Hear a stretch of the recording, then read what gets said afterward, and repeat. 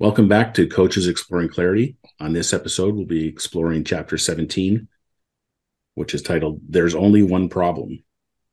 And it starts with a quote from R. Buckminster Fuller. When I'm working on a problem, I never think about beauty, but when I've finished, if the solution is not beautiful, I know it is wrong.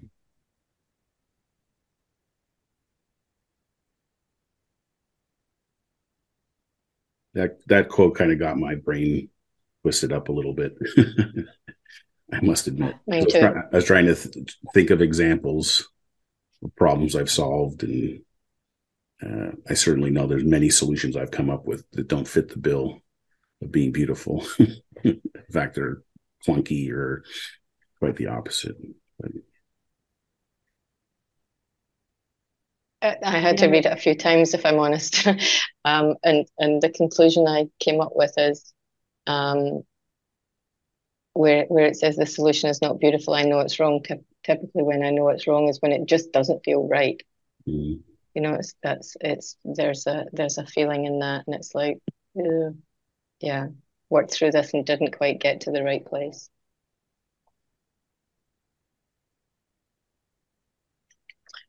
Where did I didn't come to any conclusion at all after because I was a bit confused over the quote, and it kind of made sense to me, to be honest. I struggle when I can't kind of fit things in to me.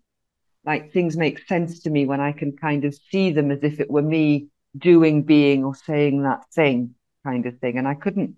So I sort of then went on sort of, what is it I'm not getting about this? And I said, oh, well, okay, well, he's a designer and an inventor. So I must say that it makes perfect sense to me and would absolutely agree if I were a designer and an inventor. I get that. Otherwise, I don't get it. But that was just by the by comment. okay. yeah. Yeah. Well, the more I thought about it, it was kind of in the realm of this. There's only one problem. Um, to me, also implies there's only one solution, but it's the going upstream, um, keeping things simple. Like there's a beauty. Like I kind of swap out beauty for simple, right? Like there's something beautiful about the simplicity of how our psychological system works, and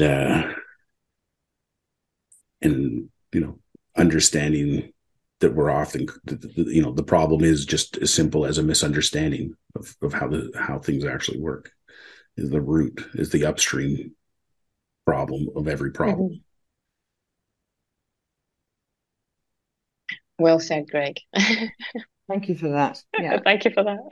Yes. This week there's the Toronto Blue Jays is the Major League Baseball team here in Toronto, and our star pitcher from last year, the guy named Alek Manoah. Last year he was a rock star, like set records or I don't know best statistics in the league, blah blah blah. This year's a complete train wreck. He pitched the other night. He only got one out, and they pulled him from the game, and they were losing 6-0 already. So I did a post about it the other day. But I made a note of him on page 185 where there's a bunch of bullet points. There's one that says if a person doesn't understand that 100% of their felt experience is coming from thought in the moment, then stress is a strong possibility. And my post was about what's wrong with Alek Manoah? Well, he's caught up in a thought storm of misunderstanding, of contaminated thinking, that he's trying to live up to expectations from last year. He's not just playing baseball anymore. He's trying to think his way through Yeah. throwing the ball at 100 miles an hour. Like it's I don't know. For me, when I watch him play, I can see the frustration on his face. Like he just because he can't figure it out. And it reminds me. I think Simon Payne, one of our colleagues, said you can't solve a thinking problem with more thinking. um, Yeah. and he's just so caught up in this misunderstanding that it's crippling. Yeah. I think it was Michael Neal. I might have already said this. That the volume of thought, the size of a problem is proportionate to the volume of thinking. Mm. Something like that came to mind. Yeah. And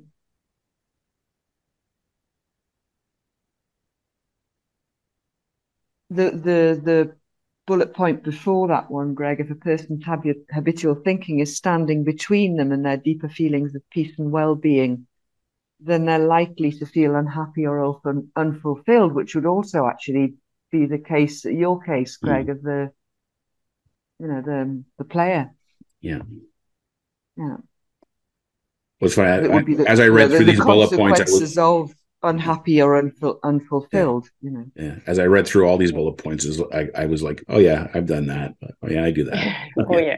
I'm doing that right now. Yeah. Yeah, I like the bullet point. Yeah, they're nice reminders. I do like this whole story about the lime solution, and particularly because one of the videos I was rewatching yesterday, Jamie kind of recounted the whole story of our poor doctor Ignaz Semmelweis and his ultimate demise. Although stumbling and having an insight into, which basically became the root of germ theory, for his trouble, he was put in an insane asylum and beaten to death. So it's just a bit of a reminder of changing the paradigm or the way the world thinks is not such an easy task. Like just discovering something like we've got here in terms of the principles, doesn't mean it's easy to bring other people on board or get them out of their contaminated thinking. Absolutely. It's a little bit like what I was saying before, but whereas as the new paradigm comes in, that's like in my energy equivalent, because it's the weaker energy, if you like. I don't know if weaker is the right word, but you get my drift. Yeah. So it's going to be easily knocked out by the current stream of thinking, albeit a current stream of thinking that's not working, especially in the case of the, Semmelweis and discovery of germs and bacteria, that kind of thing. Yeah. But indeed, usually when the sort of general sense of something has and again, I'm usually going to use simple words, has some sort of goodness in it, or it's somehow attached to what actually is, what is in truth, in fact. Just like a bacteria will develop, or a cell will replace itself, but it does so on an exponential way. That's what growth is, growth and then change. But it just takes time. Yeah. So maybe we won't see the absolute, let's say, beauty as the first thing, as the quote said at the beginning, the beautiful solution. We might not see it, but we sure as hell, I think, we know we're on the way. We're part of that exponential equation. Yeah. Hopefully your kids and my daughter will see it, and Lynn, your nieces and nephews, or maybe they'll be the ones, or the next ones. The next ones, yeah. It just occurred to me that, like what we talked about previously about the feeling we get of connection and stuff when we're in groups, principles-centered groups, is we're in a place where all our energy is rotating or vibrating in a similar way. And if we were to go to other groups where we're bringing a new paradigm of the world to them, we're bumping up against an opposing energy.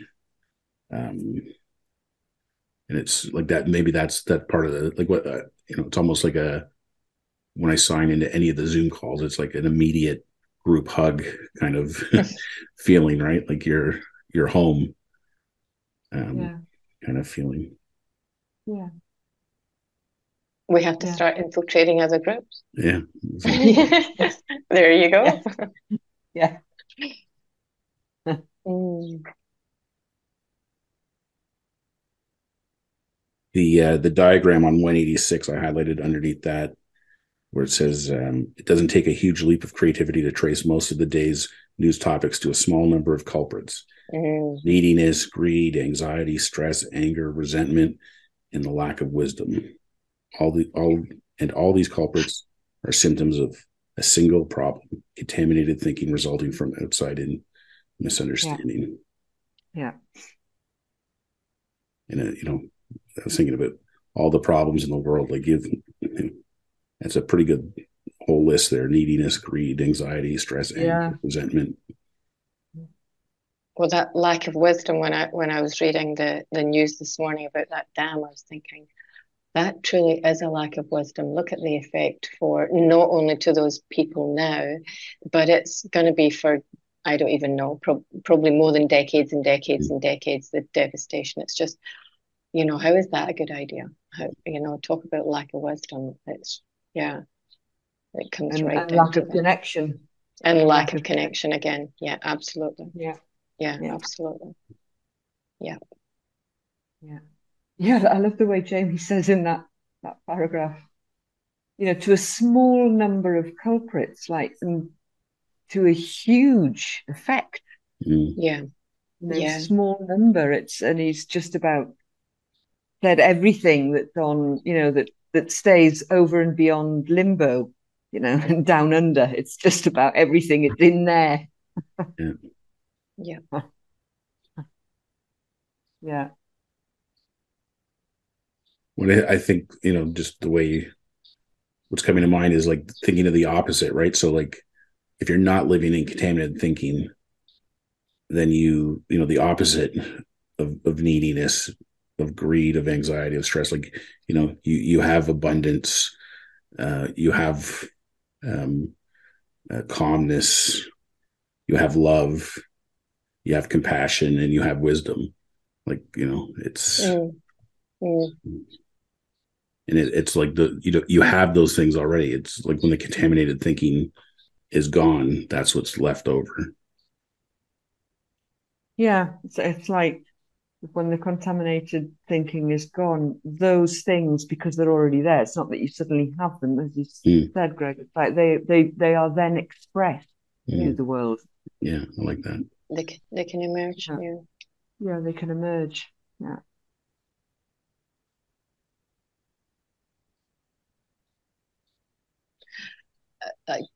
And this, to go into the next paragraph, everyone wants to have a more connected, vibrant, fulfilling experience of life. So for some of the people who are doing some of the horrible things right now, how disconnected must they feel?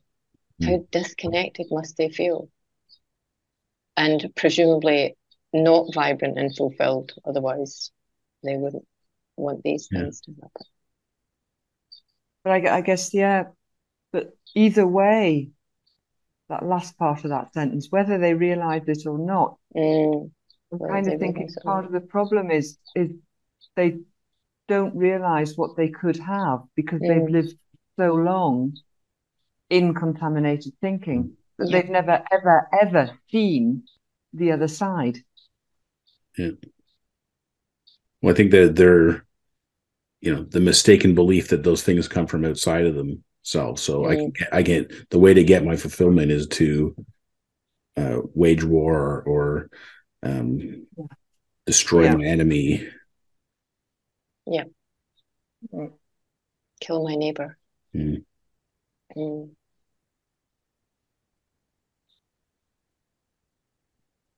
the reality check piece I highlighted, it turns out that life is less about what happens to you and more about how you relate to it. And that rang true for me and reminded me of in my Stephen Covey days of it's not what happens to you, it's what you do about it kind of thing. But not so much what you do about it, but this whole idea of how you relate to it, that we're creating our own perceptual reality 100% of the time. Like the way we organize and relate things in our experience is such a key to that experience itself. Yeah. And Jamie says, it's less about what happens to you. when I read that, I don't know why this weird sort of scenario came to mind. Like, as you know, as a kid, as a schoolgirl with my school friends and all the rest of it, and then you've got your best friend and you sort of suddenly ring them up on if your parents allowed you to use the phone kind of thing, or you'd be rushing around to call on them, say, Jay, yeah, I've got to tell you what happened today. But can you imagine what happened if you suddenly, Jay, yeah, I've got to tell you how I related to this thing today. Like, we don't do that. No. Yeah. No, that's great. Think about it. Yeah. Oh, that's cool. Yeah, I like that. Yeah, maybe if we start going around talking like that, people who know us will be like, yeah. But the thing is kind of like we're looking to the things that happen to us. Of course. But we don't relate to them, if you see what I mean. That was the idea. Yeah, no, it's great. It's cool. Yeah. Oh, man. Well, before we started recording today, we were talking about asking somebody, how are you, or whatever. And it's like, often our response is a laundry list of what's happened to us versus how we're relating to what happened to us. Yep. Yeah. Yeah. Yeah. Yeah. Yeah. That's interesting. That is interesting. Yeah. I'm thinking, what would we say instead? Yeah. That's a whole podcast in itself. Yeah. Yeah. Yeah. And indeed that in that reality check as well, just the 1 and 2 that Jamie says before, that he's saying, well, what about natural disasters, basically, and but if we see that, and if we see the inside out nature of reality, we'll see that we have the resilience to know that we can deal with whatever comes our way, and the wisdom, clarity, and creativity to make a difference in our own lives and in the lives of others going forward. And I was just thinking there that, yes, and it's funny how we have to, somehow our minds wants to know that is so, when what actually would happen, and that's when, do you remember when Jamie, or it was one of his programs, or I can't remember what, or he invited somebody to one of his calls, the lady that went through the earthquake, was it in the Himalayas or something like that? Yeah. That the truth is that resilience happens anyway. Like when we're in a natural disaster, we don't even know it's happening. We're just kind of getting on, either trying to be alive or because if we're not doing that, then we're already dead. So it's kind of a paradox that he says that, because it's sort of actually an impossible thing, because we don't even need the resilience to know that we can deal with it. We just have it, and that's what happens. We don't need to know we have it. Yeah. Yes, we don't need to know we have it. But indeed, for myself, as I read that, and as I read it, and as I've heard it before, it's kind of nice to know, because my human nature will naturally have me thinking, or bring me to, well, what happens if scenario, which is going to be a very human. We always think, what's going to happen tomorrow? Well, what happens if it rains? Well, what happens if it doesn't? And Lord knows what. It's a continual, but to know. So we need the knowledge somehow in the intellectual part of us, which is the very bit that we're trying to run away from. So that whole reality check was just like one confusion in some way for me. And yet it makes perfect sense, of course. It's just brilliant. But actually resilient, because we've got it, we don't even need to know we have it, because it works all the time.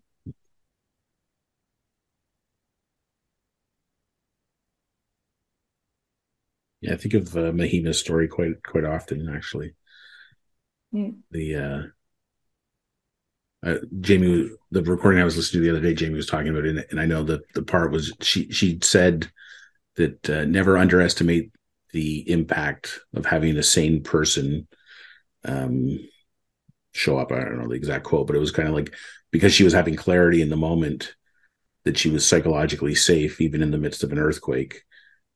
And then her calmness and clarity was a benefit to the people around her that were panicking and freaking out without her having to tell them anything. It was just inherent. Yeah.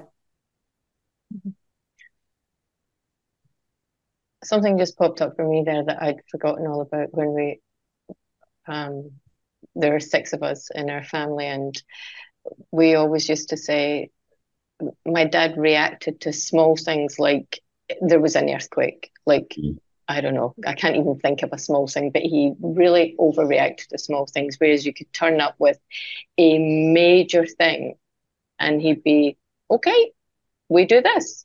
And we were always, even though we knew that, and we talked about it since he's passed, we're like, what was that? And that just struck me right this moment. He knew that there was resilience there and it would be okay. That actually just struck me, that because we've talked about it so many times, these big things we would turn up with and think, oh no, there's going to be a reaction, it'll be terrible, and and it never came.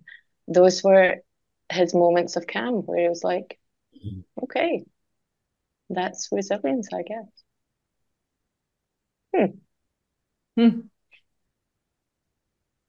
Sounds like our dads were very similar.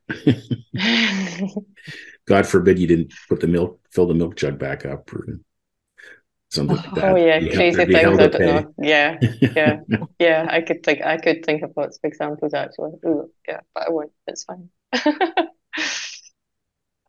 That's pretty much it. Thought experiment? Yeah, sure. So thought experiment. What happens when you consider the possibility that the vast majority of the problems faced by society, businesses, and individuals are the result of a single cause, a misunderstanding the nature of thought?